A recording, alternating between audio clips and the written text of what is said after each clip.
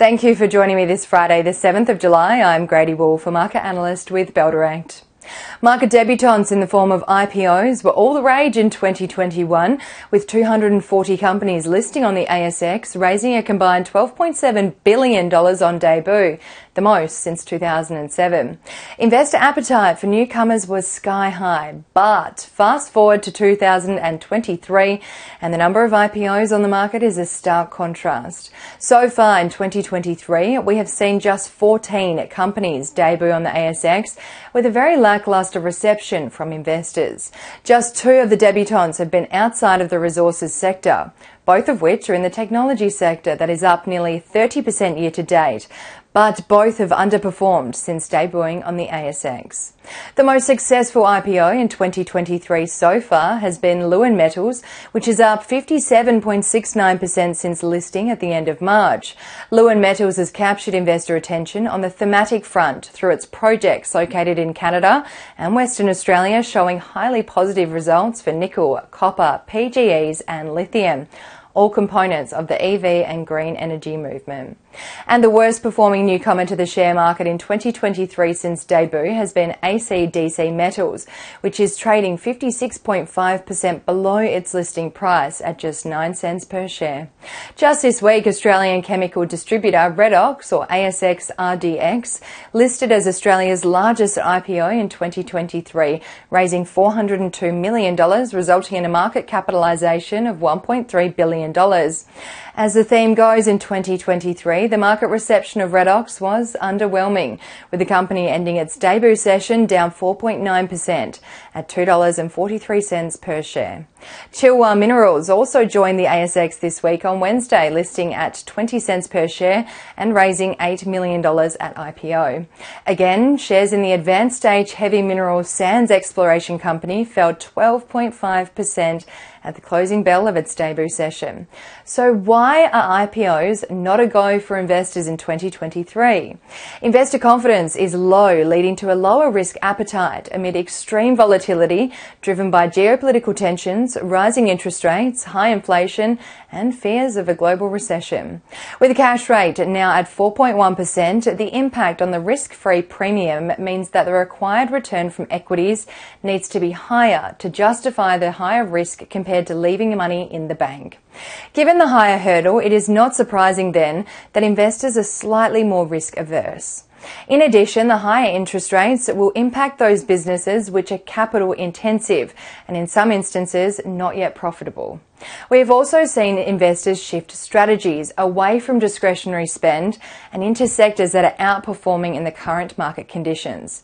Technology stocks have rebounded in 2023 amid the prospect of interest rate pauses on the horizon, in addition to the hype around AI capabilities emerging among technology providers.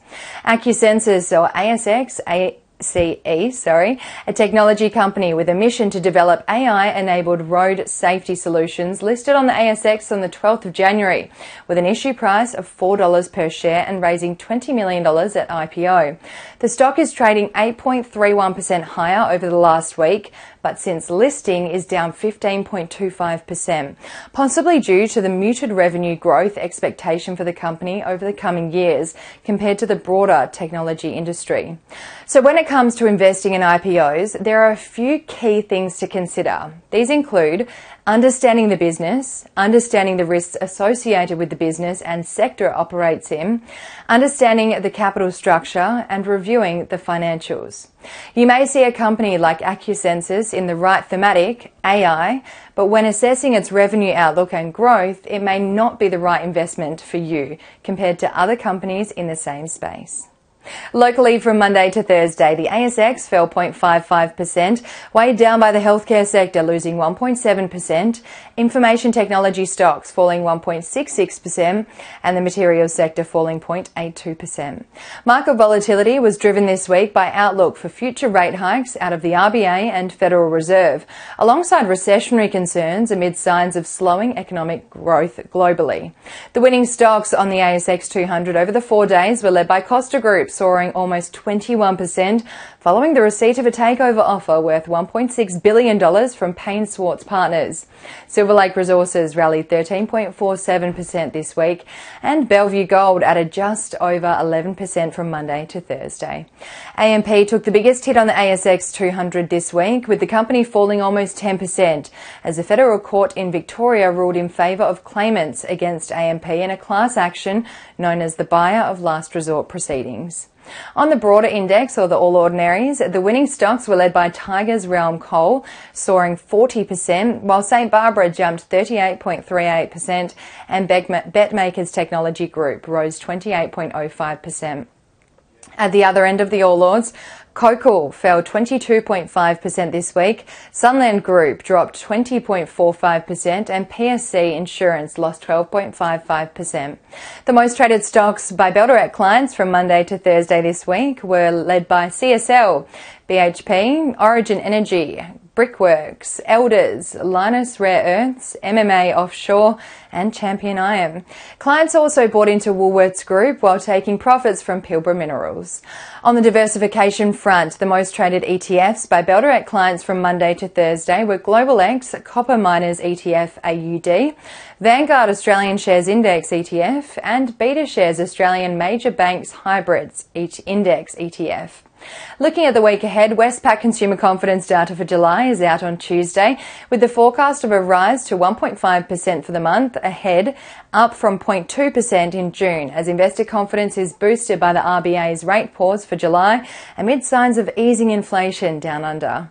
NAB business confidence data for June is also out on Tuesday, with the expectation of a decline to -6 points, down from -4 points in May. Overseas, US inflation rate data for June is out on Wednesday, with consensus expecting a slight dip to 0.3% for the month of June, down from 0.4% in May, while the inflation rate year on year is expected to slide to 3.6% for June on an annual basis from 4% in May. China's trade balance data for June is also out on Thursday next week, with the expectation for an increase in trade surplus to $68 billion from $65.81 billion in May. And that's all we have time for today. Have a wonderful Friday, a wonderful weekend, and as always, happy investing.